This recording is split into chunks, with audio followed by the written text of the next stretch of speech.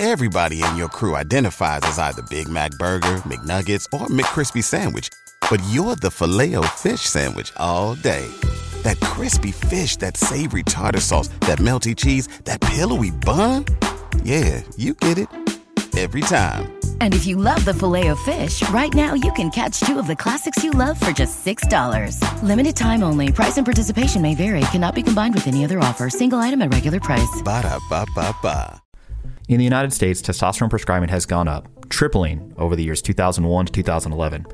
This despite low testosterone or male hypogonadism, the prevalence is roughly staying the same. Additionally, many have been prescribed testosterone without any prior testing. Many of those treated with testosterone actually have a normal initial testosterone level. Across the globe, this increase in prescription trend persists, going up by over 90% in countries like the UK. While some of this is due to increased testing and addressing previously unmet needs, a good portion of this increase is likely due to testosterone being portrayed as the fountain of youth for men on the internet and social media. In this podcast, we'll discuss the physiology of testosterone, how it changes over time, as well as the diagnosis, workup, and treatment of low testosterone. All that and more on this week's episode of the Barbell Medicine Podcast. This podcast is brought to you by Pioneer Belts. At Pioneer Belts, they have belts for all applications. If you're interested on how belts work or how to choose a belt, check out our podcast episode number 219. Most people will do best with a 4-inch wide belt that's 10 millimeters thick, either single prong or lever, depending on the fastening mechanism that you prefer. Pioneer has industry-exclusive micro adjustments on their lever belts for ease of use without tools. They also make custom belts to your specs, depending on what you want. Trusted by some of the world's strongest athletes, choose Pioneer for your weightlifting belts and accessories. Head to generalleathercraft.com and tell them Barbell Medicine sent you. This podcast is also brought to you by Vuori. Vuori makes super high quality, versatile clothing to wear both inside and outside of the gym for men and women.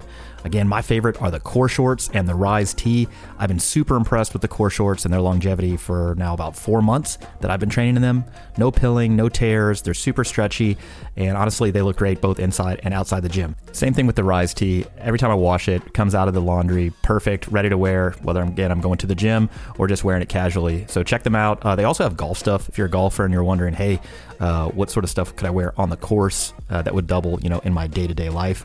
It's really, really good stuff. It looks clean and, look good, feel good, play well. That's my motto. So go to Vuori.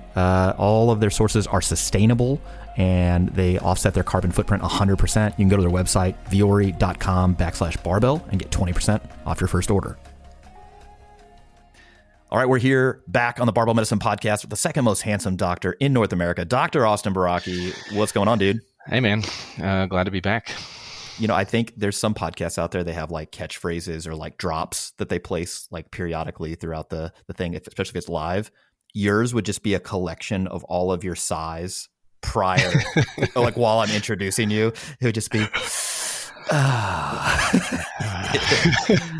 so glad. Yeah. Well, I'm happy that you're here. We're going to talk about, as indicated in the introduction, testosterone replacement therapy. This is a very dude-heavy, dude-focused podcast. But, if you're of the fairer sex and you're listening to this and you're like, how does this pertain to me? It's like, look, if you're a coach, trainer, you're a subject matter expert within the physical culture space, if you're a medical professional, this stuff's going to be interesting to you, I hope.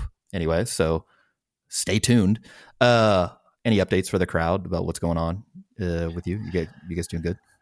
Going to be getting back in the hospital at the end of this week, and training actually seems to be maybe starting to go okay for the first time in a while. So what can I say? I know when you start posting your training, like things are going good. Like, like it's not just a highlight reel, but you're like, no one cares if I'm deadlifting 500 unless it's for 15 or something like that. Exactly. Yeah. That's which is not true. Which is not true. People care. People do care, but I understand where you're at. You're like, oh, I guess I am strong. I guess it might not be so much whether I think other people care. It's like it reflects how much my caring. Yeah. That's fair. Like I don't care if I deadlift 500 for anything less than whatever 10 or 15. So yeah. Once it starts exceeding that, I'm like, okay, maybe I'll start caring again. Yeah. This block that I'm currently on has a lot of supersets, okay. And I've been priding myself on my cardiorespiratory fitness as of late. And it's true, like per week, I'm probably in that 1,500-ish Met minutes per week. I'm doing like a lot of conditioning. Yeah. Again, the goal, like don't suck on a dirt bike, because to me, it's like dangerous. Like if I get tired on a dirt bike, I'm like, well, the smart part of me was like, slow down, sir. But the aggro part is like, send it. you're good to go. And so I'd rather just not get tired. But in any case, it's a totally different thing with the supersets, like that sort of acute muscular failure and then back on another thing, more muscular failure. It's a different thing. And obviously people listening to this are like, yeah, dude, supersets are different. And I'm like, I just have never been this strong while doing supersets, if that makes sense. Like early on in training, I'm like, oh, I gotta do a superset. And it's like the weights actually aren't that heavy. And now I'm like, all right, I got to RDL, in the 400s, and then I got to go do some hamstring curls. And oh boy, I've never felt a pump like this. So that's fun. I've also significantly increased my conditioning in the past few months. I have a Concept 2 rower that I acquired earlier this year, and have been doing that probably about 5 times a week or so for a fair amount of time. Just very low intensity though, and it's been going fine. It's been going fine. I will tell you the bro tip here. Concept 2 makes like an iPad mount that goes on the Concept 2 rower. Yeah, mine came with one.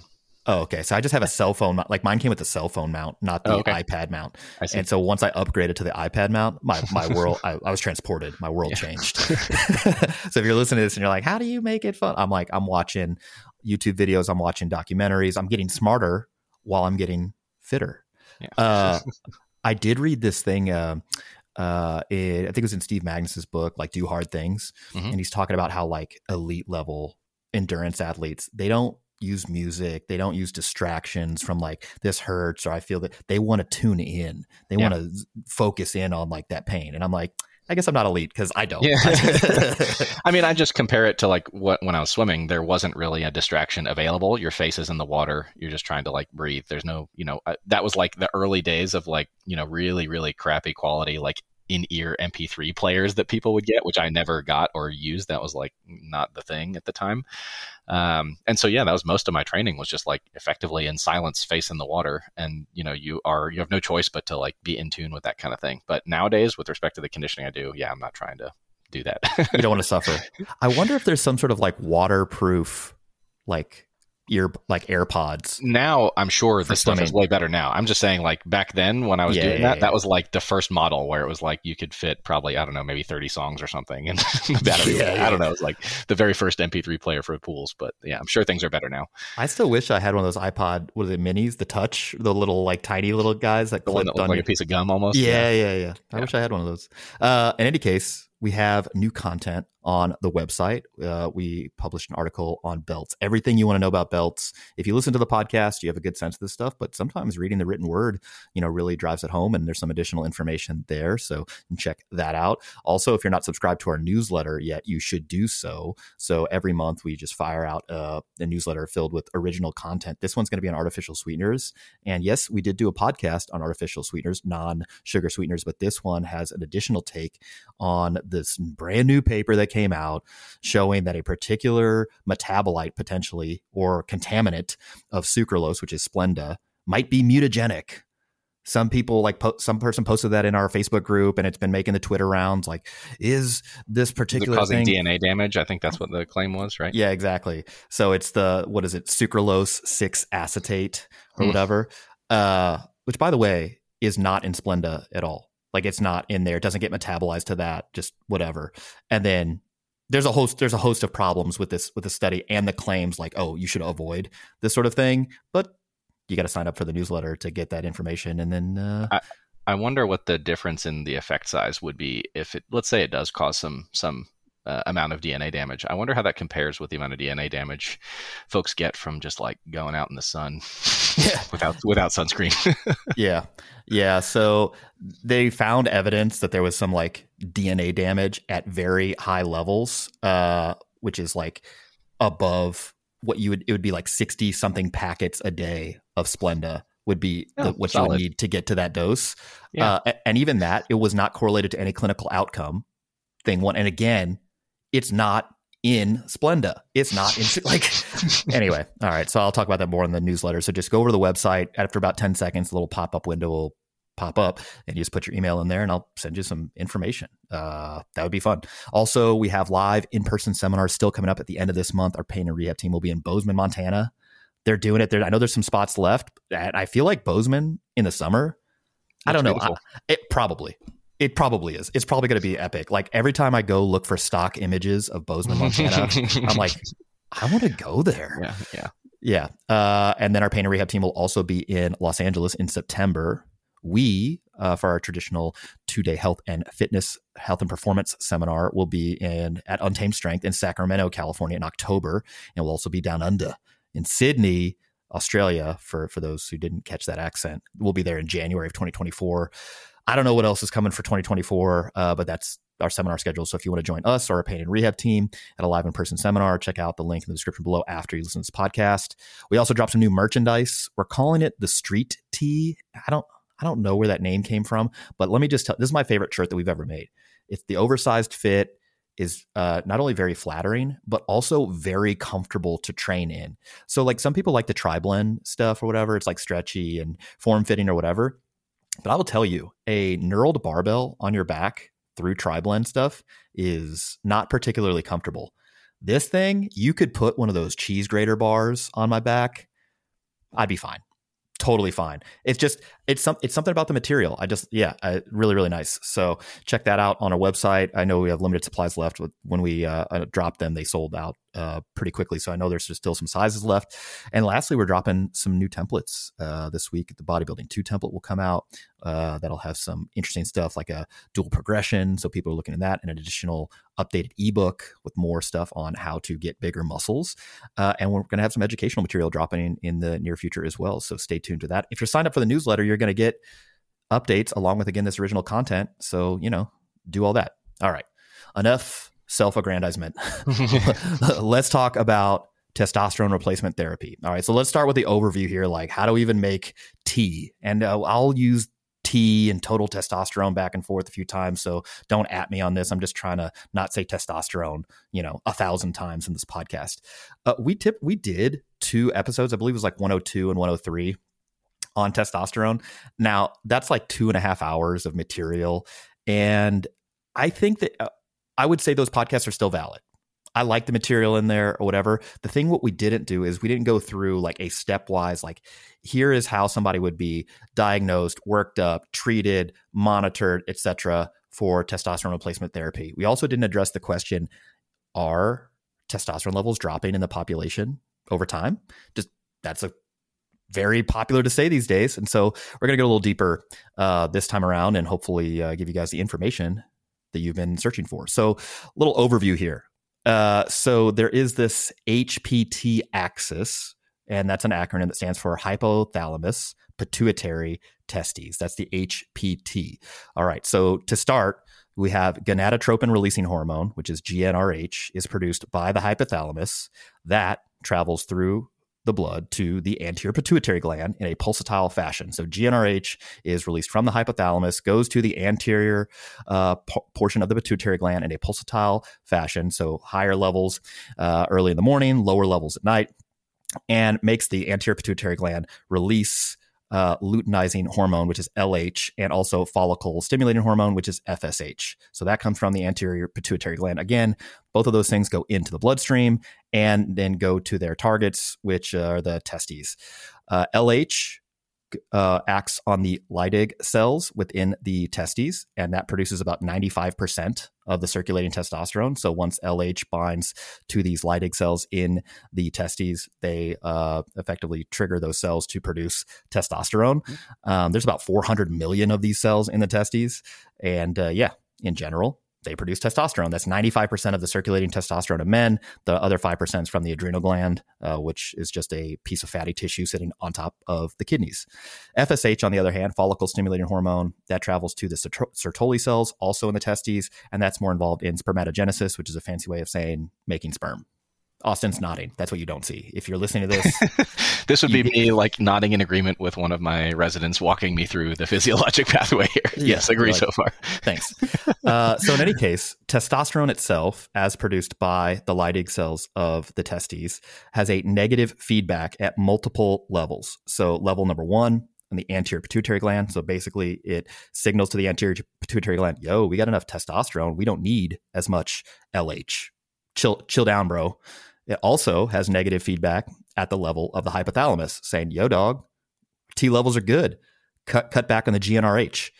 So if testosterone levels are low, the hypothalamus and the pituitary gland both get signaled like, not enough T in the system. Let's pump out some more LH, some more GnRH. But if testosterone levels are elevated or normal, both of those glands basically are tempered down or attenuated. Yeah, that's probably the most important thing to understand about this topic, and also just endocrinology in general, like hormone signaling in general, is this kind of concept of feedback, not only for understanding how the system works, but also more importantly because it has relevance for how we interpret the blood tests that we get on people. And so, we will interpret a low testosterone measurement differently depending on whether at the same time FSH and LH levels are high or if they are normal or low. Those lead us in two different directions of trying to kind of localize where the problem is, and being able to interpret those tests accurately requires a good understanding of this feedback system.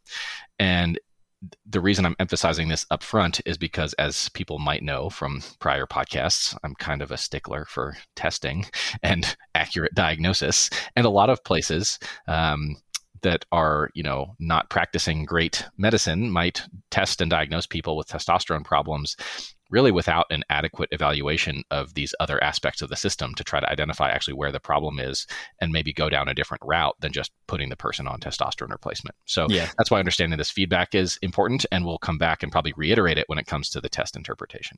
Yeah. So you can have problems at any different point along this sort of pathway. So for example, if there's a problem with the testes themselves, meaning that they're getting the signal from the LH and FSH, but not producing testosterone, that's called primary hypogonadism. Or you could have a problem at the level of the hypothalamus and or the pituitary, which basically means you're not getting enough GnRH and or not enough LH and FSH, and that's called secondary or tertiary hypogonadism. And at this point, that's kind of an academic distinction. We'll get into like why that matters later on. But effectively, if you have a problem at any point or multiple points along the way, you can have signs and symptoms of hypogonadism or testosterone deficiency syndrome, depending on which nomenclature you tend to prefer. But yeah, if you have low testosterone because of one of those, it kind of differentiates which path you go down as far as where the problem is. In any case, most testosterone circulates in one of three forms. So form number one is when testosterone is bound to a protein called steroid hormone binding globulin, which you might know as SHBG. There are two hypotheses here that hypothesis number one is that bound testosterone, if it's bound to either SHBG or, as we'll see in the next form, albumin, some people think, hey, that testosterone does not work in any tissues because it's bound up. It's bound to this protein, doesn't do anything. That's hypothesis one. Hypothesis two is that, hey, those two bound types of testosterone do work, just a little bit less active and takes longer for them to do things, but still free testosterone, the third form, would be like the most active. So two different hypotheses. We don't have great data on this, but there's kind of like warring factions here within this sort of endocrinology testosterone field. So in any case, form number one is protein bound to steroid hormone binding globulin. Basically, testosterone floating around by itself is kind of fragile, and so it needs to be carried around by a protein. So that's form number one. There is a second form where testosterone is bound to albumin. It's a little bit weaker bond than when it's bonded to steroid hormone binding globulin. So again, this may be active in some tissues, but it takes a little bit of time for it to dissociate from albumin. And then there's free testosterone, finally, the third form. It's about 1% to 4% of all total testosterone. It's supposed to be active on all tissues. Again, that hypothesis that it's the only active form, there's some controversy around that. And this is relatively difficult to measure accurately in labs. And we'll see that there are multiple formulae and different ways to like sort of get a free testosterone number. You might also be familiar with a term called bioavailable testosterone, and that is the combination of testosterone that's bound to albumin plus the calculated free testosterone fraction. So again, there's just a bunch of different formula that you can use to end up getting different sort of values depending on which type of testosterone that you're measuring. But total testosterone, most common measurement of testosterone, you are basically capturing all of these three different forms: the one that's bound to SHBG, the one that's bound to albumin, and free testosterone. Austin, you You ever just check your testosterone just for fun? I've had 0 testosterone measurements in my life. Yeah. Okay. All right. So no personal experience measuring. Nope. Got it. I've measured it in patients, but not of my own. Yeah. Yeah. Okay. All right. So let's move on here to what are normal testosterone levels in men. So the normal range, again, this varies on the laboratory itself, but most different guidelines that are available for talking about normal testosterone levels, male hypogonadism, etc., say that the normal range of total testosterone is between 300 to 800 nanograms per deciliter. Sometimes that upper bound moves up to 1,000. Again, it's laboratory dependent. So each lab will have its own sort of normal range, but 300 to 800 is what you're going to see in the literature most often. Sometimes, again, that creeps up to 1,000.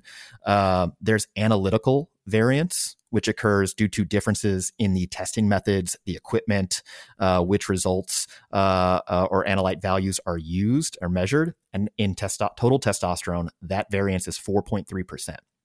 There's also biological variance in total testosterone levels. And biological variation is that which occurs when the same test is run repeatedly on an individual using the appropriate methodology, and you just get different values. It just varies. And that biological variance for total testosterone levels is 12.4%. So putting this in a practical example, if you measured a total testosterone value for an individual at 500, you could measure it between 350 up to 675 on the second test, and it may not actually be any different because both those differences are explained by the combination of both analytical and biological variations. So there, if somebody goes, it was 500 the first time and I tested the second time, it's 350, it's lower. It's like, it actually might be the same. In fact, is likely to be the same. I can't confidently say one way or the other, and neither can anybody else. Yeah, and I think this is a super important thing to emphasize, and this applies to a lot of other tests. I think I just answered a question on our forum today about somebody who was concerned that their blood sugar tests had increased from 94 to 102 or something like that. And it's like, I don't really interpret those as being significantly different due to combinations of analytical variation and biological variation.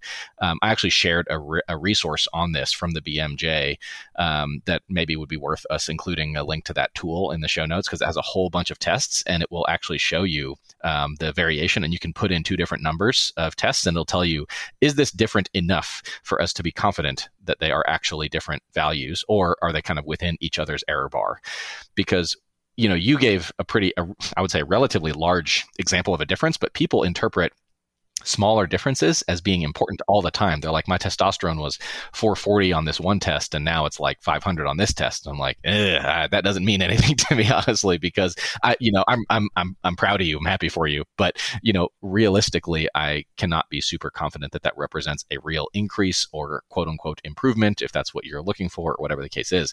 This stuff is all super, super messy.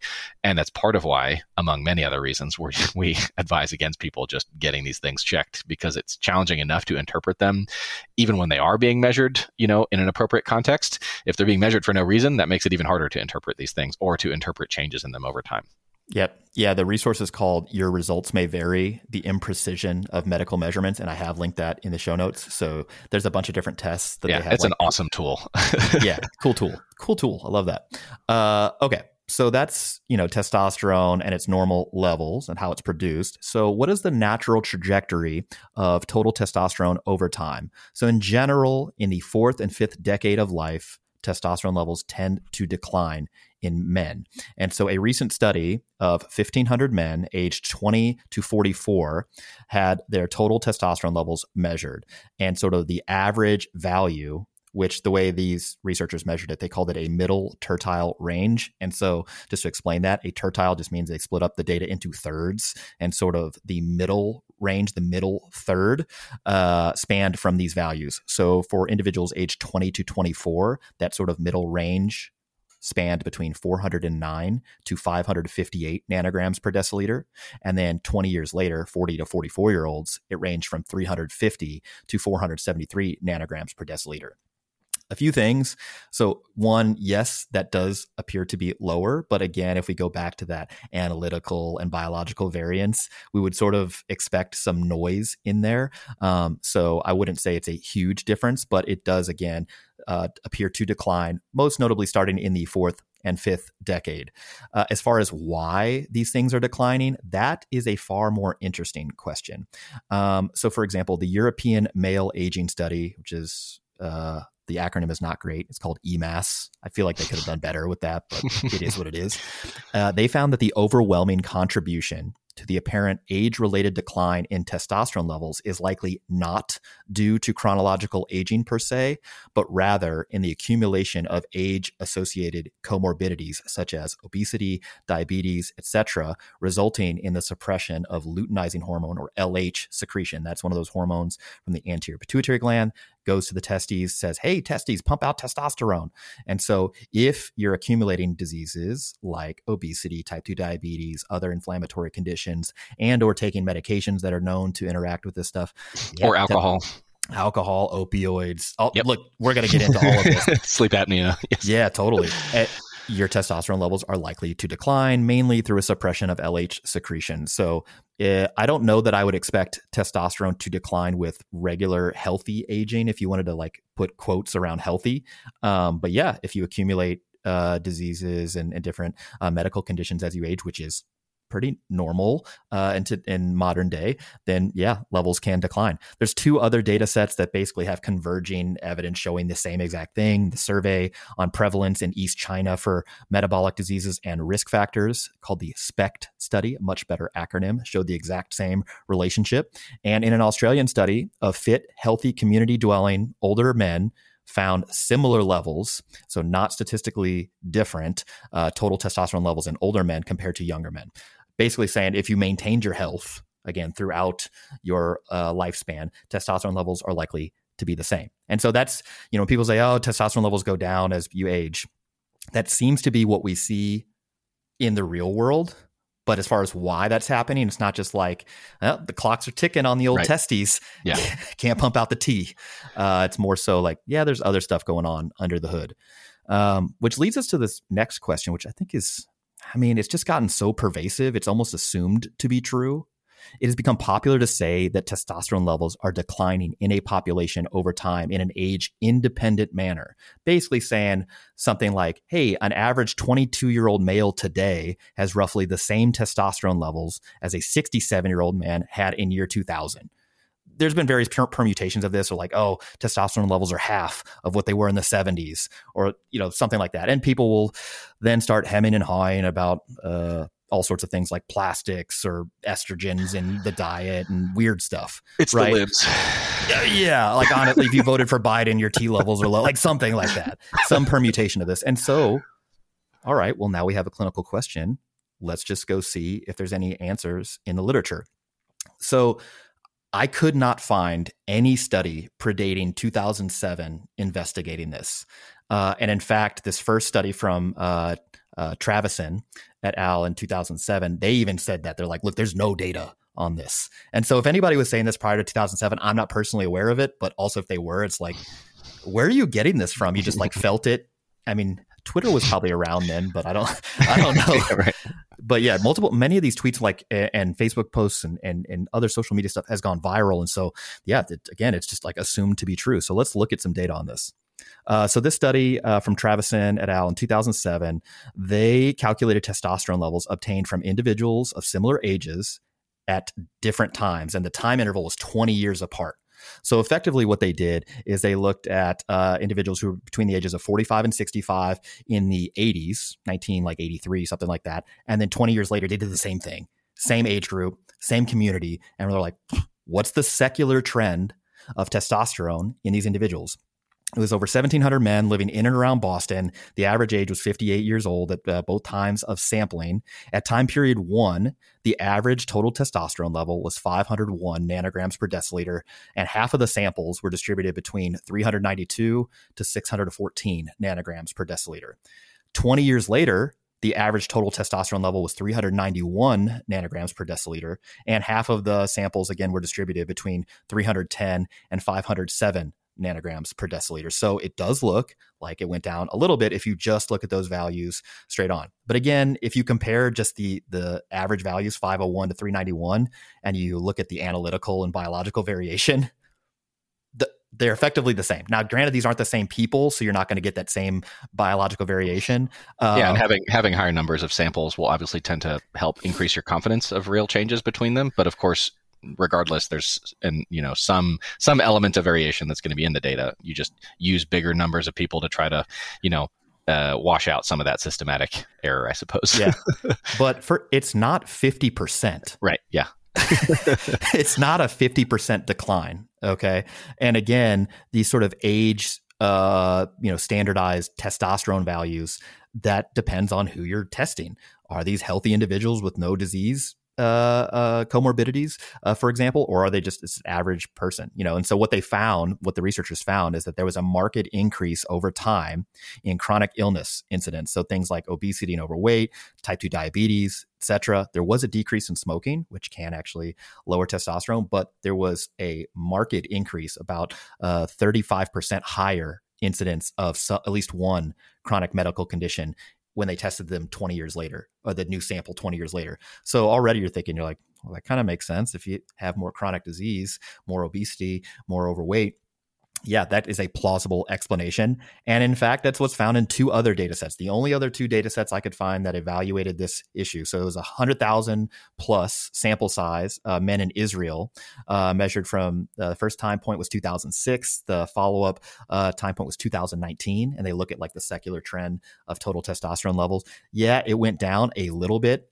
about a 10% drop, but again, way more chronic disease at this latter time period, because again, the diseases tend to, particularly with the westernized dietary patterns, insufficient physical activity, things of that nature, that tend to be on the rise.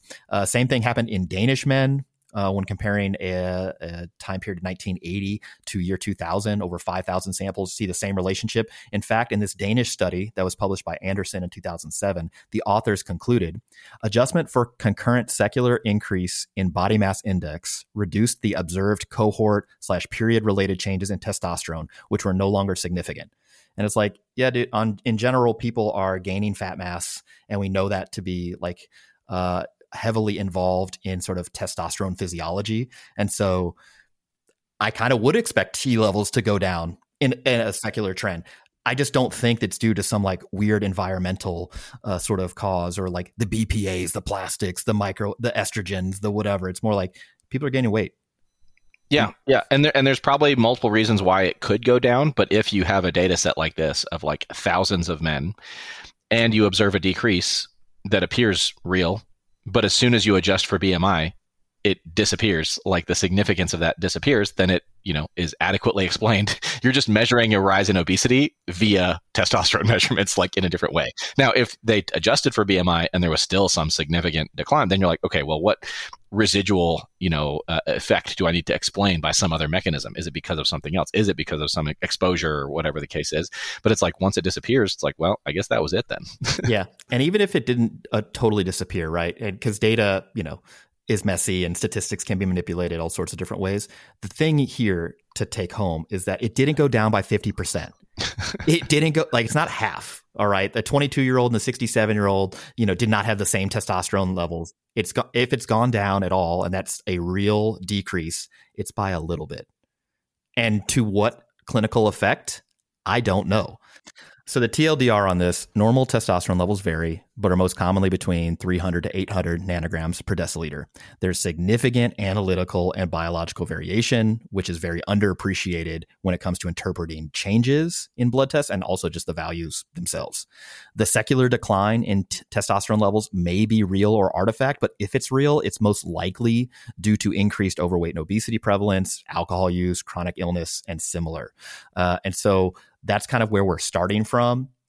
Now, when we start to talk about male hypogonadism, which we'll move into our next section here on episode 228 with the different types of testosterone measurements. So, Austin, I know you don't work in a primary care clinic. You're in the hospital, and measuring a testosterone level in the hospital, the lab would be like, why are you doing this? I actually think there may have been a couple times when I checked it, but I also do some primary care telemedicine. And so I'm very open to measuring it in that context. But yeah, you're right. For the most part. For the most part, yeah. In general, no one's coming in from testosterone toxicity. Yeah, it'd be like a very weird, male with unexplained osteoporosis or something would probably be, one situation where I might fracture. Think of that. Yeah. So when measuring testosterone levels, the three aspects should really be considered. What form of testosterone is being measured, what time during the day it's being obtained, and then how often should it be tested. And so there are multiple different forms. Let's start with that. So one is total testosterone. And Austin, if I'm guessing, if you have somebody who comes in with like an unexplained low bone mineral density and like a non-traumatic fracture, you're like, all right, we're going to send a total testosterone, a total T level. Yeah. Correct. Yeah. Okay. So this is an antibody test that can measure values between 2 to 1,500, depending on the exact test. Now, I've seen multiple tests that are outside the reference range. Yep. And usually these are not low. In general, it's like, wow, this person has way more muscle mass than me. And they're above 1,500. So that would be an example of somebody using exogenous testosterone levels at higher than normal doses, and they're above the reference range. I've also seen it on people who are on TRT, so testosterone replacement therapy, who like injected in the arm where the venipuncture was done directly before the test. And so it's like, look, man, you got all that T just floating around.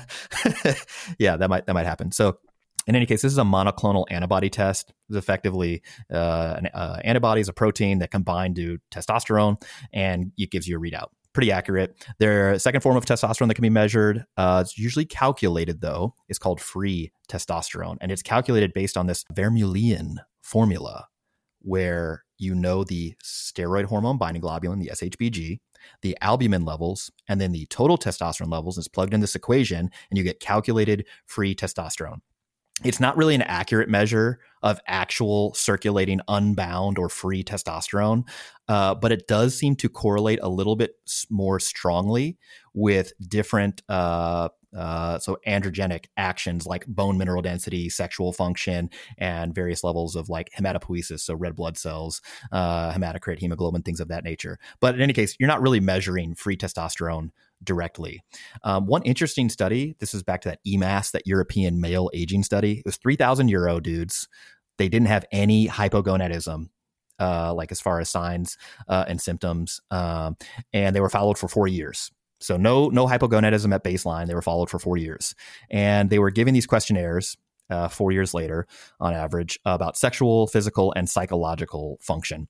In general, those with normal calculated free testosterone lacked clinical characteristics of hypogonadism, whereas those with low calculated free testosterone were the only ones who had signs, despite having like a normal total testosterone. It just suggests that although the free testosterone value that you get by calculating it using this Vermeulen formula may not be a very accurate number, it may correlate better with the sort of androgenic function, particularly in individuals who have abnormal steroid hormone binding globulin levels. And those conditions that cause like abnormal steroid hormone binding globulin, SHBG levels, are numerous. Obesity, overweight, diabetes, hypo or hyperthyroidism, kidney disease, liver disease, HIV, the list goes on and on and on. And so having that additional value may be useful for somebody who goes into get tested and their first test may be abnormal. The second time around, you might want to get a calculated free testosterone just to sort of better characterize what's going on. But we'll get into that when we talk about testing and diagnosis. Austin, you want to talk about this equilibrium dialysis technique? Yeah, so you had mentioned that free testosterone can be, determined through a calculation, assuming you've measured SHBG and albumin levels and testosterone levels. But the other method is known as this equilibrium dialysis technique. What that exactly means or entails, I cannot speak to. However, I know from having gone through, guidelines and some of the evidence on these tests, is if you are going to obtain a free testosterone measurement, that is supposedly a preferred method to do so. Yeah. And I will say that I don't think that it is often necessary to obtain this for all patients when making, routine decisions in practice. And the other thing I'll add, just relating to, these tests in general, is I learned about this actually when I went to the American College of Physicians conference just a couple months ago in San Diego. There was a lecture by a an expert in this field. And he described how the CDC in recent years has started basically a lab standardization program, testosterone standardization program, that if you just Google that CDC testosterone standardization, it'll be the first result. I'm sure we can provide a link. But basically, because of the recognized issues with reliability of tests, they started this program to improve accuracy of measurements, to improve reliability of measurements, and to institute methods to monitor lab accuracy and reliability over time. And so, on the diabetes podcast we did relatively recently, I think it was like the metabolic syndrome in athletes might have been that one. We talked about how there's a similar program instituted for hemoglobin A1C measurements to standardize them because there were such problems with different labs running them differently. And there are lots of labs that are like this where there needs to be some sort of standardization method so that you can reliably compare values obtained across different labs. And so because of how fraught testosterone testing has been, the CDC started this kind of a standardization program.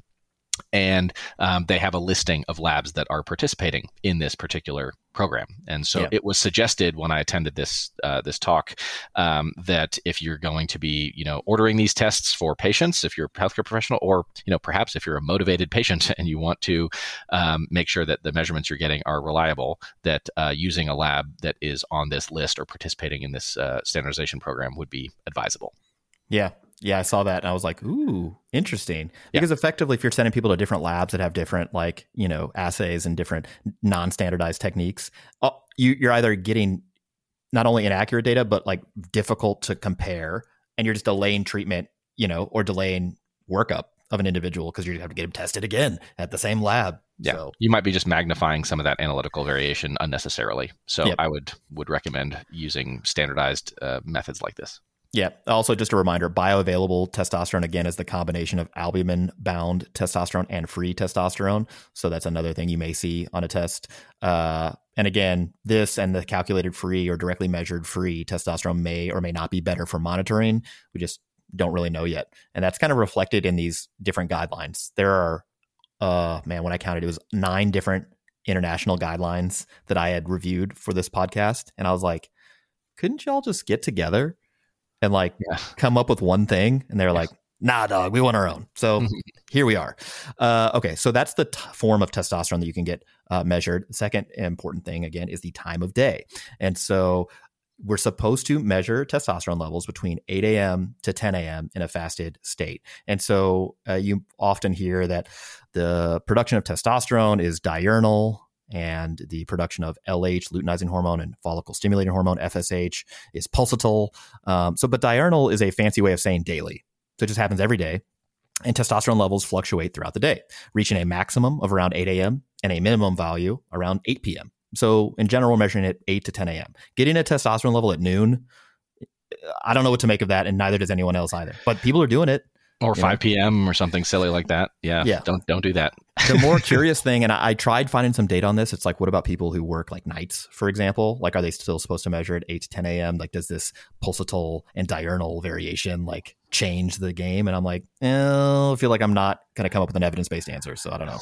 Yeah, I would probably expect it, if I had to guess, to follow their sleep-wake cycle, after they flip. The other thing to point out is that some of this variation, higher in the morning, lower in the evening, tends to get a bit muted and somewhat go away with aging. Still, though, I would not use that to say, oh, yeah, it's fine. My older person who's getting this checked, I'm just going to do it at 4 p.m. because it's fine. I would still, basically, the idea is that if we check it at a time when we expect it to be at its highest, and the person's body is capable of generating a normal, blood concentration of this, then we can be reasonably confident that the machinery is in working order. Yeah. And so that's kind of the idea of checking it during that particular moment in time. Yeah. So as far as frequency goes, that's the third thing to consider. Basically, if a single value taken with that 8 to 10 a.m. thing is normal, we can assume that testosterone production is normal. That doesn't mean that the person's symptoms and signs are just send them home, they're good to go, but just probably need to go down a different sort of pathway for the workup. If the first value is low or borderline low, it should be repeated once or twice. And again, it just depends on which guidelines you're looking at and what they recommend. It's just important to confirm that the person has low total testosterone concentrations, because 30% of men with an initially low testosterone concentration will have a normal one the second time. And so as far as the time interval there, the British Society for Sexual Medicine recommends a 4-week interval, which I don't know where they came up with that number. Seems like a very large There's no period. citation. Hey, there's no citation there. They're just we recommend 4 weeks. It's like, okay, interesting. The International Society for Sexual Medicine recommends a 1-week interval, and the Endocrine Society in the United States doesn't have a specific time interval. They're just like, just measure it again, bro. And we're like, okay. So the other couple things I would point out here is that, if you're going to get it checked, it should be at that right time, preferably fasted if possible, but also not in the setting of like major other issues going on. Like if you're sick, like not the time to get it checked. So many things can impact this. And so, perhaps that might be part of maybe that British Society's recommendation is like, maybe if you're a little sick, then 4 weeks, we can reliably say you're going to be over your cold or something like that. I don't know, just making it up. But so that's one thing. And then the other is that you mentioned, not to say that, okay, like dismissing whatever the person's signs or symptoms were that prompted this test measurement, because step number one, they should have some sign or some symptom or some issue that is leading this to be measured. We do not recommend just widespread screening of people who feel fine, who have no symptoms. But additionally, I have never, ever, for a person who is reporting some kind of symptom like this, measured a total testosterone alone in isolation. And that is getting to the point that I'm sure we'll touch on later, is that a lot of the symptoms can be explained by so many other conditions.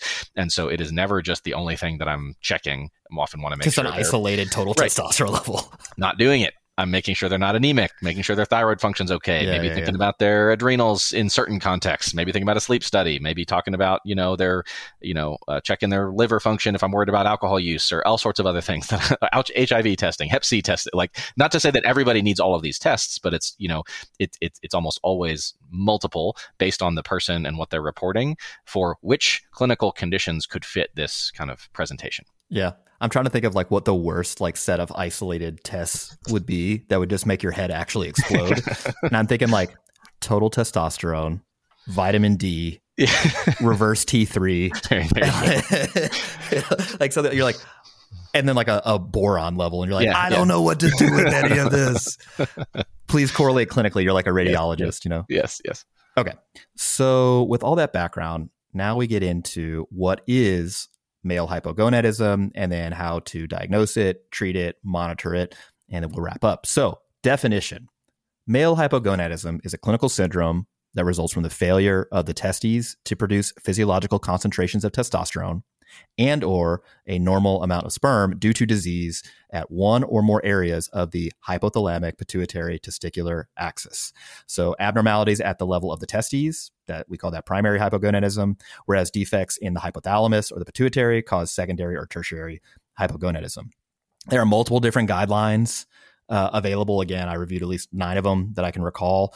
Some of them refer to male hypogonadism as testosterone deficiency syndrome, TDS, whereas other ones refer to this as male hypogonadism. The terms are interchangeable. I don't have a sense of like where the field is moving, like just like in the obesity field, obesity medicine, is it like adiposity-based chronic disease versus obesity? Like, I don't get a sense. It seems, I'm not sure where things are headed either. It seems to me that hypogonadism is maybe a little bit of a broader diagnosis in that it can also incorporate the sperm issues, whereas testosterone deficiency would not necessarily incorporate, insufficient sperm production. Although, I mean, the things are related, so it's who knows, but I don't really care. that'll actually become important later on. So nevertheless, whether for male hypogonadism or testosterone deficiency syndrome, the basic diagnostic criteria across all guidelines are broadly similar. A combination of clinical symptoms with biochemical evidence of low testosterone plus an impact on physical health and well-being. And that's important. Not only the clinical symptoms, but it also has to have an effect. And so there's this condition called exercise hypogonadal male condition, where effectively these elite athletes have what would be biochemical evidence of low testosterone, but they have no overt clinical symptoms, and it doesn't cause an impact on their physical health or well-being.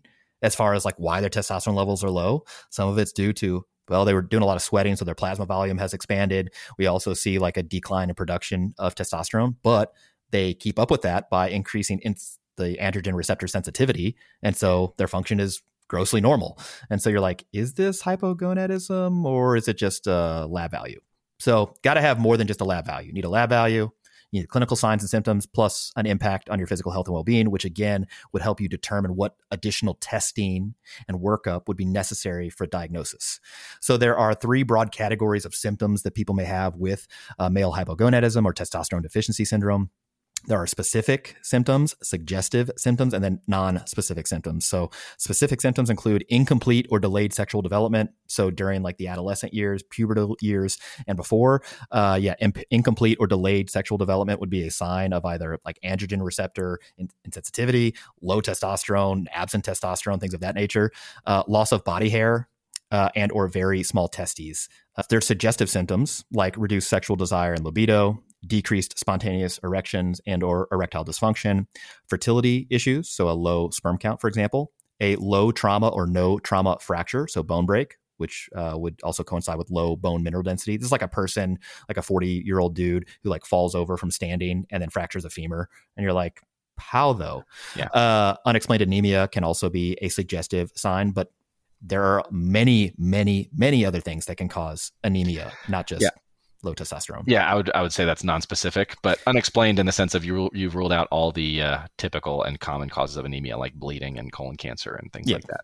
And then there are non-specific signs like decreased energy, motivation, self-confidence, poor concentration or memory, depressed mood, an increase in body fat or difficulty losing body fat. But again, those are all non-specific, just like there could be many other causes, but note you basically need to figure out like, okay, if I'm going to test this person for low testosterone, if that's in my differential diagnosis, what else is in there? Mm-hmm.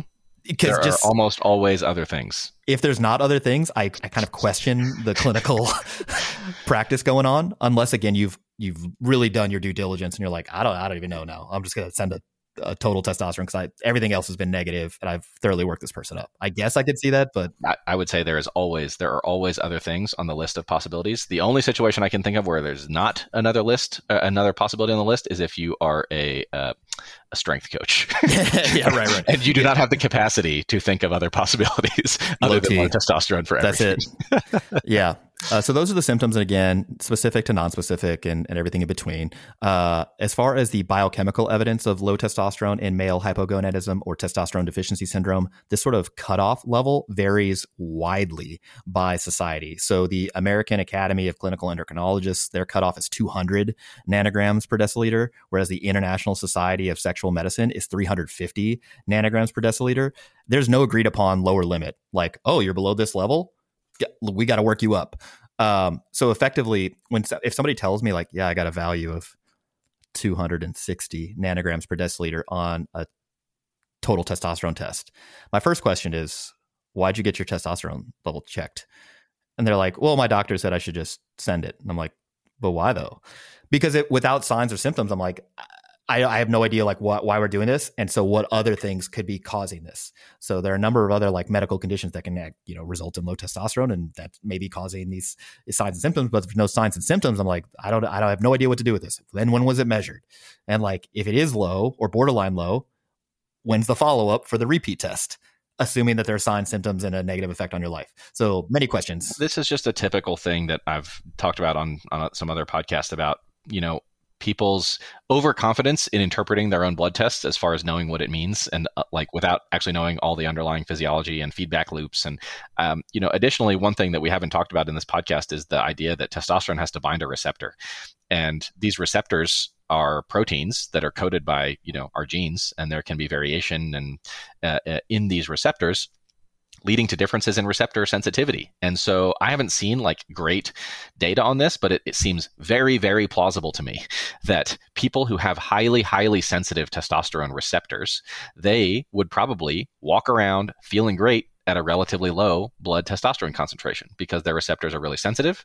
It hooks up to that receptor and they're like, cool, I got all I need. And maybe they live at a lower level numerically, but because their receptors are binding it and it's doing its job, that they're okay. Whereas somebody who has less sensitive receptors that do not bind it as readily and let it do its thing, they might actually naturally, through that feedback process, gravitate towards a slightly higher level.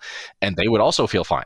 But when you're only looking at one side of this equation, because we don't have a way to measure people's receptor sensitivity, and this is, somewhat speculative, then we're only looking at half of the picture here and putting all of the interpretive kind of emphasis on just that blood measurement. So that's a big part of why it's not possible to interpret these numbers if somebody has no issues going on. Don't check it. Yeah. So a few things. So one, that EHMC, exercise hypogonadal male condition, one of the proposed mechanisms by why these people don't have signs or symptoms of hypogonadism is because they're like more sensitive to their circulating testosterone. They talk about this a little bit in the book, The Testosterone, an Unauthorized Biography. It's a pretty, I'm gonna give it an okay rating. It's pretty in depth, and if you're not like super keyed up on testosterone and controversy surrounding it, it's like, yeah, we get it. This could have been a 30-page pamphlet. But I thought it was a good read. In any case, there is some talk or some discussion of trying to create like an anabolic or an androgenic sort of sensitive like score. So based on like, you're measuring one thing and correlating it to a particular testosterone level to be like, oh, this person has this level of androgenicity or anabolic sort of sensitivity. And it's like, okay, well, we're just going to make up stuff and see what, like, if we can validate anything. But yeah, at present, there's no way to determine how sensitive people are to circulating androgens. Okay. So in saying all that, no agreed upon lower limit connected to clinical outcomes or biochemical evidence, and it varies based on the international organizations. So somewhere though between like 200 and 350 is kind of that biochemical sort of evidence of male hypogonadism, provided somebody has signs, symptoms, and a negative impact on their life. As far as the prevalence, so how often does this happen? It's been estimated to be somewhere between 6 to 12%, depending on the study population and the degree of diagnostic rigor that's going on within those studies. In general, this is low quality evidence, because the majority of the epidemiological studies are based on sperm production issues. So just like male infertility, low sperm count, et cetera. And they often have normal testosterone. So it's like, is this male hypogonadism or is it just, infertility? And if so, like, mightn't that be due to something else other than low testosterone, particularly if they have normal testosterone levels? So I don't know if I can tell you how often this is occurring in a confident level. And I don't know that anybody else can either. As far as known causes, there are a ton of them. Some of them are congenital. So things like Klinefelter syndrome, which is actually like the most common congenital type of, you're born with it. It's like 5 in every 10,000 live births, but maybe even higher, because sometimes they have, it's like on it can be like a lower level of Klinefelter syndrome, maybe more like 10 to 25 per 10,000. So just pretty common. And in fact, is like if you worked somebody up thoroughly for hypogonadism, and it looks like their LH and FSH levels are also low, you might actually screen them, do a genetic test to be like, oh, you actually have Klinefelter syndrome. You can be born without testes. Down syndrome also is a known cause of hypogonadism, like 10 to 30 per 10,000 live births. Typically have normal T when they go through puberty, but then it declines later on and have low levels of spermatogenesis, and a bunch of other syndromes whose names I will forget. Noonan syndrome. You remember that? No, I don't. Okay. But I don't do pediatrics. There you go. Yeah. There are acquired disorders that either injure or can like infiltrate. So things like compromising the anatomy of the testes or the hypothalamus or the pituitary gland or all of these things. But things like you might expect, testicular cancer, trauma or infection to the testes, which is called orchitis. Traumatic brain injury is like one of these. It's not new because it's been happening since the beginning of, the human species, but it's been increasingly recognized as one of the more common causes of like acquired male hypogonadism. Iron overload, hemochromatosis, prostate cancer therapy, pituitary adenoma. And so like the classic boards question was like, young male presents with signs of what would be consistent with male hypogonadism and a visual deficit. You're like, and then the question is like, what's your next move? And you're like, okay, got to get a total testosterone, I got to get FSH, LH, and I got to get an MRI of the pituitary gland just to make sure they don't have a macroadenoma. And then different drugs. So certain anticonvulsants can cause elevations in prolactin levels. So hyperprolactinemia can cause itself, low testosterone, corticosteroids, which are not the cool kind of steroids. They're steroids that people take for autoimmune diseases and other conditions, chemotherapy, opioids, the list. I mean, we could do a whole section on just the pharmacology behind acquired hypogonadism, but there are a lot of things there. As far as risk factors for sort of acquired hypogonadism later in life, again, opioid use, like we just said, androgen use. So if somebody's taking anabolic steroids and then has been off of them for a period of time, it is likely that their testosterone level will be low until they recover, if they recover total testosterone levels. Alcohol use, particularly alcohol abuse. We have a podcast on that. Sleep apnea, cancer of various types, diabetes, obesity, HIV infection, sleep restriction. There's just lots of things. In any case, there's a lack of large systematic studies, though, really about thoroughly evaluating risk factors and sort of like the risk potential. So, for example, sickle cell anemia is cited as a known cause of hypogonadism, but it's only reported in different case series, so a small collection of medical studies, and the prevalence by which sickle cell disease causes hypogonadism is unknown, despite 300 to 400,000 births a year in sub-Saharan Africa with people that have sickle cell disease. You'd expect if it was this huge cause that it might, have a increased signal if these people were being tested for male hypogonadism. So maybe that's the problem. In any case, it's just not been thoroughly investigated enough with the rigor that you would expect, considering how confidently people feel about testosterone replacement therapy on the internet. In any case, a lot of different causes. But as far as the workup, Austin, I'm going to let you do your thing here because we're going to first just start this conversation with screening. Should the male population be screened for hypogonadism? Just everybody gets tested. No. Next question. Move on. Okay, well, here's the thing, though. Why shouldn't I get tested? Well, I just want to know. Yeah, and honestly, that's not an argument that I really care to engage. If somebody wants to go spend their money and get a test, that's fine. They can do whatever they want. I'm not here to restrict people from being able to do what they want with this kind of thing. I think that there are clear downsides to getting tests that are not clearly indicated from a standpoint of cost and inconvenience and time, and then ultimately resulting with potentially getting test results that are unhelpful or can lead you down a wrong path. And so this is in particular, let's say somebody even does have symptoms and all they get is a testosterone measurement and it's low. And they're like, well, just put me on testosterone and it'll fix everything. It's like, well, nobody thought about this. Nobody took a history or maybe did an exam or anything like that to get a sense of, maybe this person's symptoms, maybe they're just tired, and they're tired because they have no immune system because they have HIV, but all they checked was testosterone. And the lowest testosterone measure I've ever seen was in a patient who I had in residency who had AIDS. They had basically an undetectable testosterone measurement. It was effectively zero. And the person felt okay, which was amazing to me.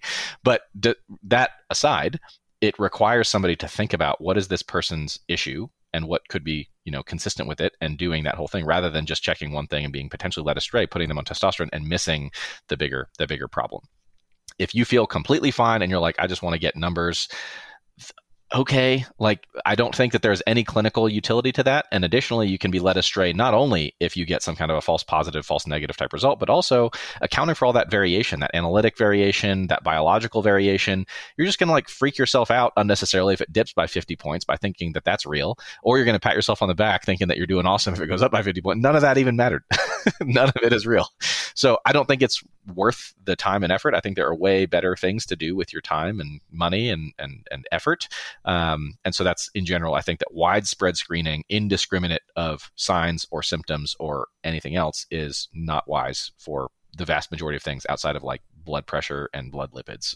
Yeah, maybe body weight, but again, that assumes that that's a sign. Right. Yeah. So as far as screening, these international organizations do not recommend that people get screened. Everybody gets screened. Rather, they're doing, dedicated testing based on somebody's presentation. So the Endocrine Society, for example, recommends evaluation of testosterone levels for men deemed to be at increased risk of having hypogonadism that are also likely to benefit from testosterone replacement therapy, such as those with low libido, erectile dysfunction, infertility, HIV-associated weight loss, osteoporosis, or low trauma fracture, history of anabolic steroid use, or opioids, or other drugs or substances that affect testosterone production or metabolism. There's additional recommendations depending on the different guidelines that you're looking at. For example, to evaluate total testosterone levels in those with obesity, with like a BMI greater than 30 or waist circumference greater than 102 centimeters or 40 inches. Those with type 2 diabetes, metabolic syndrome. Those are just basically conditions that are known to cause some lower testosterone levels. The treatment is actually super interesting here because they call that like a functional male hypogonadism. And effectively, the recommendation is instead of prescribing testosterone to start, is a trial of lifestyle medicine to see if you can correct the underlying sort of condition. Yeah. So I think that, it's interesting. This guideline, I would suspect if you talk to the vast majority of primary care folks, they are not routinely screening individuals with obesity or diabetes for low testosterone. No, you got a BMI of 30. We're at a T level. I do not see that happening in practice. And as you mentioned, I think that if somebody did check it on that basis, I would be unsurprised if it were low, and the correct management is still the same correct management as it would be for obesity and diabetes, focusing on, addressing that issue as a way to thereby improve the testosterone measurement. I've seen countless times facilitating weight loss, getting better control of diabetes or other conditions like that, leading to substantial increases in testosterone levels in people.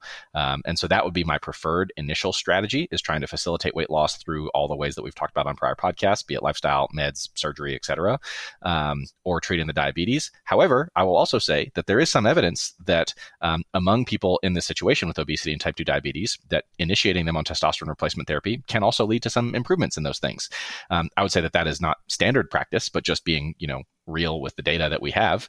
Again, I don't think that is going to be routine practice for most folks, but yeah, that's kind of what it is. Okay. So that's like the workup. As far as the diagnosis goes, many guidelines recommend diagnosing and considering offering TRT on the basis of just a serum testosterone level alone. But again, there's no agreed upon cutoff. And so I favor the Endocrine Society's sort of guidelines here, like where you would want not only the clinical signs and symptoms associated with male hypogonadism, but also the negative impact on the individual's life.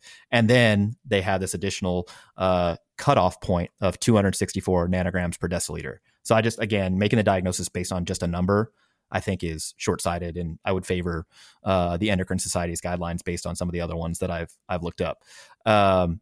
It should be noted that clinicians are not recommended to test men for testosterone deficiency who have or are recovering again from acute illness or engaged in short-term use of medications like opioids that suppress testosterone concentrations. You're going to get the weird value, and then you're like, I don't know what to do with this. And you're like, yeah, me either. As far as what should be tested first, again, it's a serum total testosterone, but again, it probably shouldn't be sent in isolation. Just like, yeah, we're just going to send this off. That's the only thing it could be. Should be, again, based on the clinical signs, symptoms, the medical history of the person. It's going to be a battery of tests based on those signs and symptoms. As far as if that first test comes back low or borderline low, then things get interesting. So the repeat measurement should also have, again, a total testosterone, but also should have either a free testosterone that's directly measured by the equilibrium dialysis, or a calculated free testosterone in conditions that have abnormal steroid hormone binding globulin. Again, those conditions are like obesity, diabetes, kidney disease, hypo or hyperthyroid, HIV, liver disease, etc. Once the diagnosis of hypogonadism is confirmed, then you go down another rabbit hole. Now you got to figure out why. Okay, so testosterone levels are low. What do we do now? So you want to measure LH and FSH, and then potentially like a thyroid panel, prolactin, iron panel, and consider a brain MRI if either prolactin levels come back high, or if there's a pituitary problem or other signs associated with that. Primary hypogonadism, which again is this sort of decreased function of the testes themselves, will tend to have a high LH, luteinizing hormone, and FSH. Basically, that means your pituitary gland and your hypothalamus are doing the normal thing, but the testes are like, nah, dog, I'm good.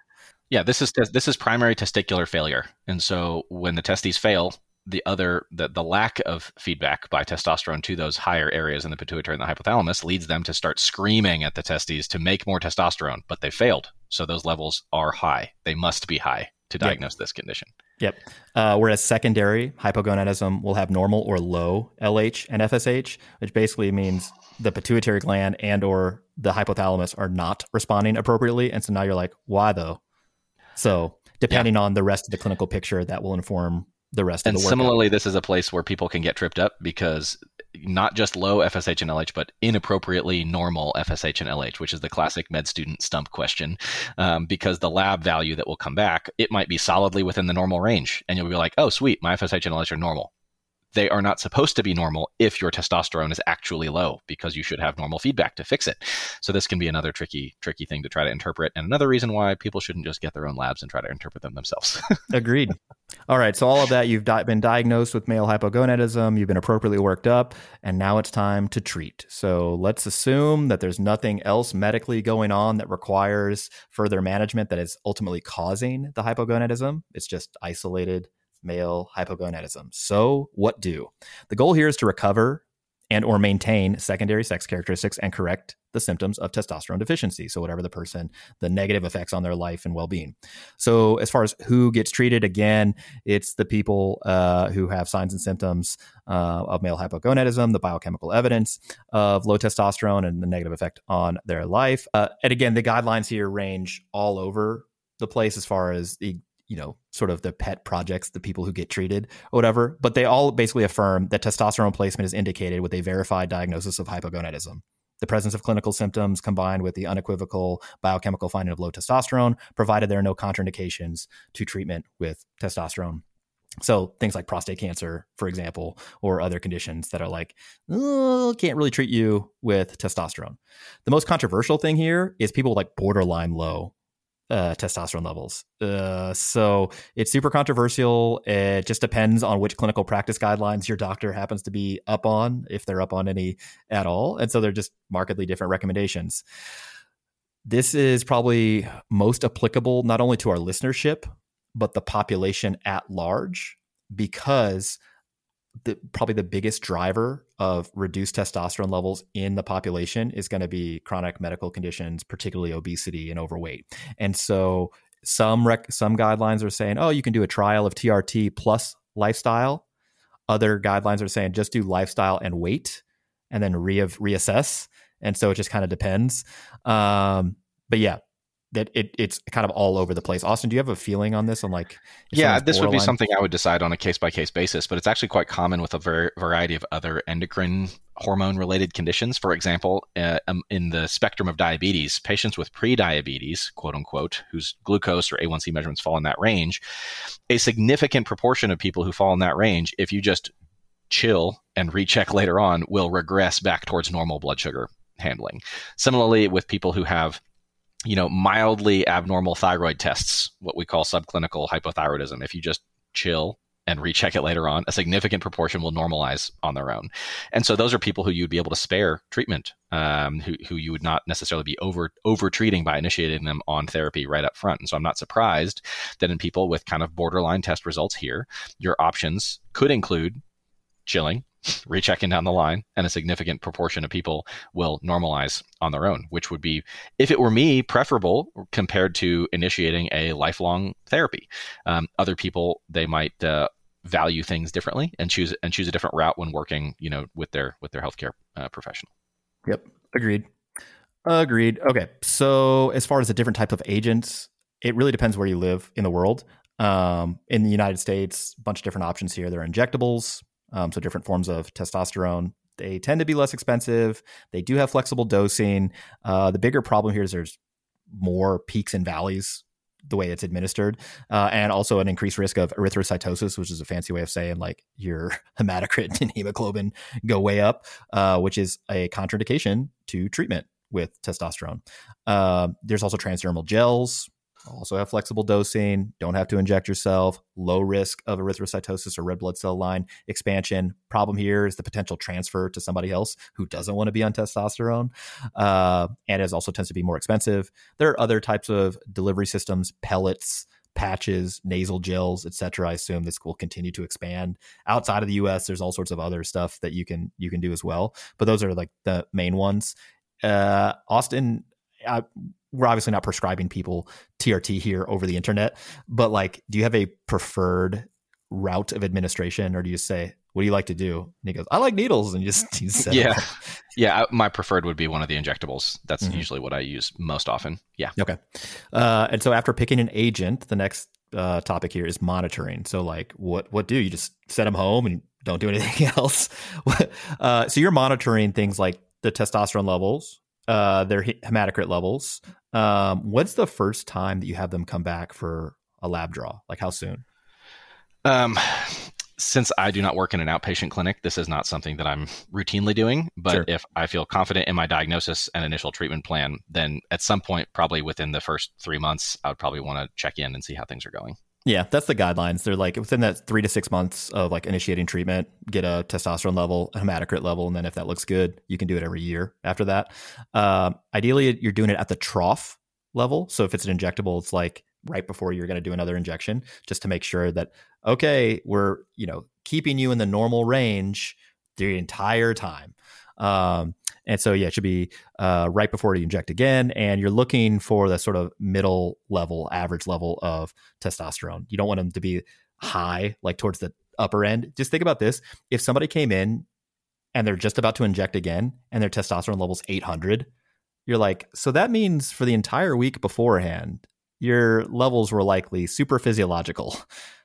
And only now are you getting back into range. Similarly, if somebody came in right before they were going to inject and they were like at 150, you're like, maybe it's not therapeutic enough. And so that's kind of the idea here.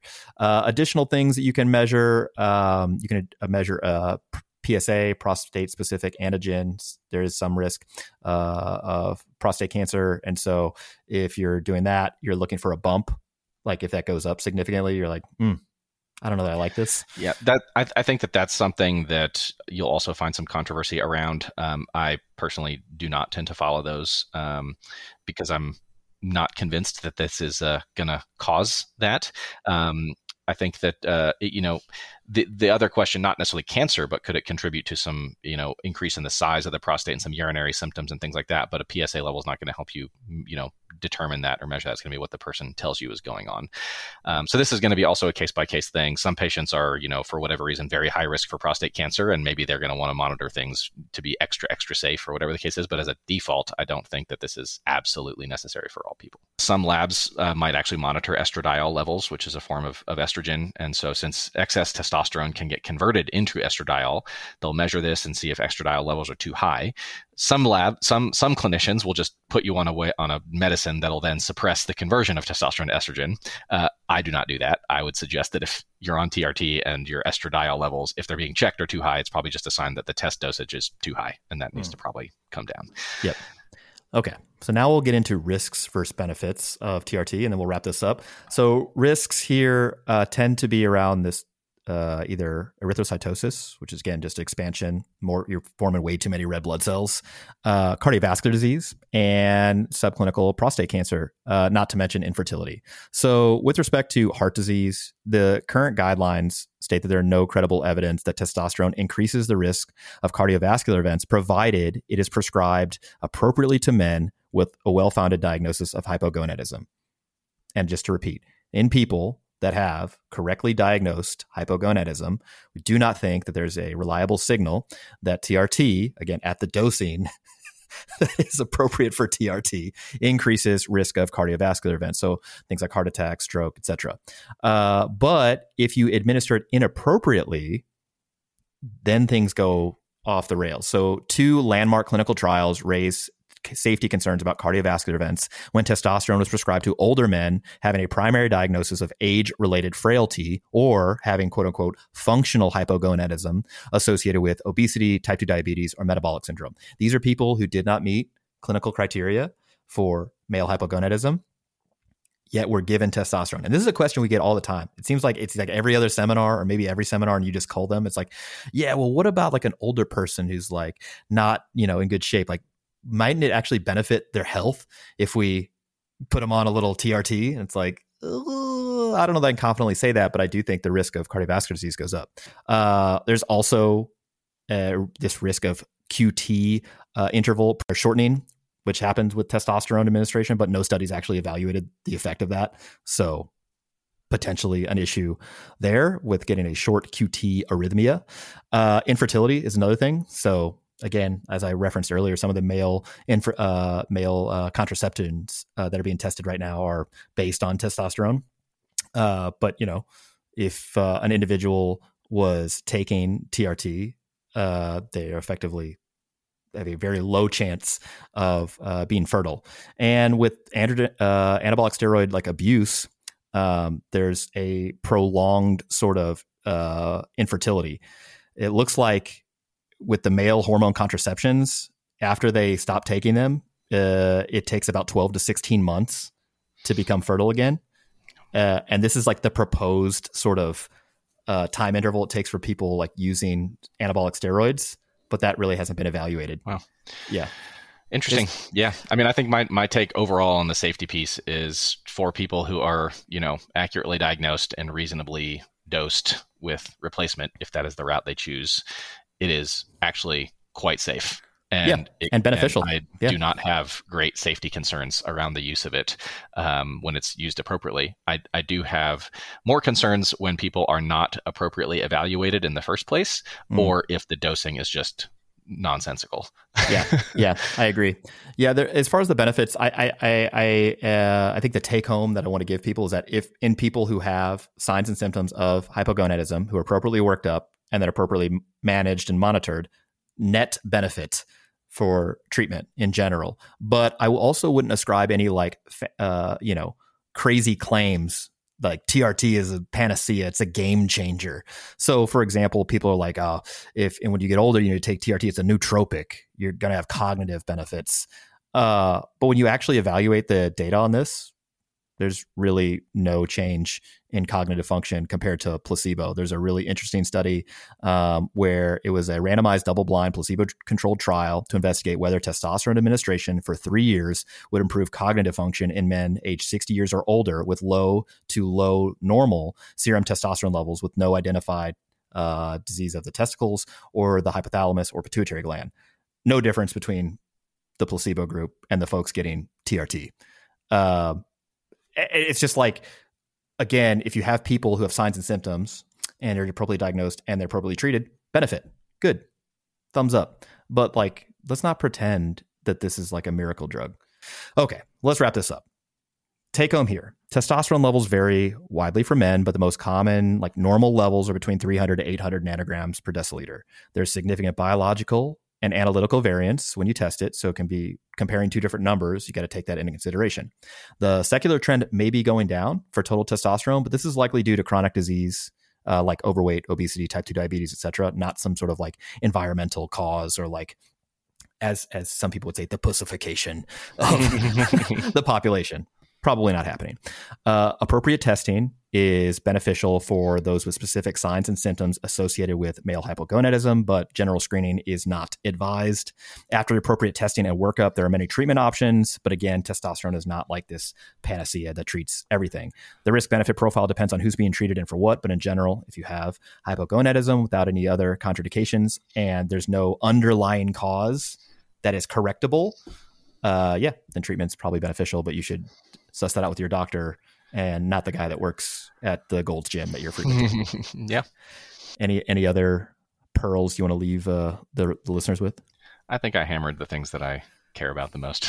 I agree. All right. Well, that's a wrap on the Barbell Medicine Podcast. This is episode 228, TRT. Make sure you check out the links to the different studies that we reviewed here in the description below. Also, if you want to join us at a live event, links to that as well. New merchandise on the website, new article on the website, and check out our sponsors as well. But before you go anywhere, wherever you're listening to this, please leave us a 5-star rating and a review. It really helps drive traffic to our podcast so we can keep bringing you all the latest nuance in health and fitness. From everyone here at Barbell Medicine, I'm Dr. Jordan Feigenbaum. We'll see you next week and every week right here on the Barbell Medicine Podcast.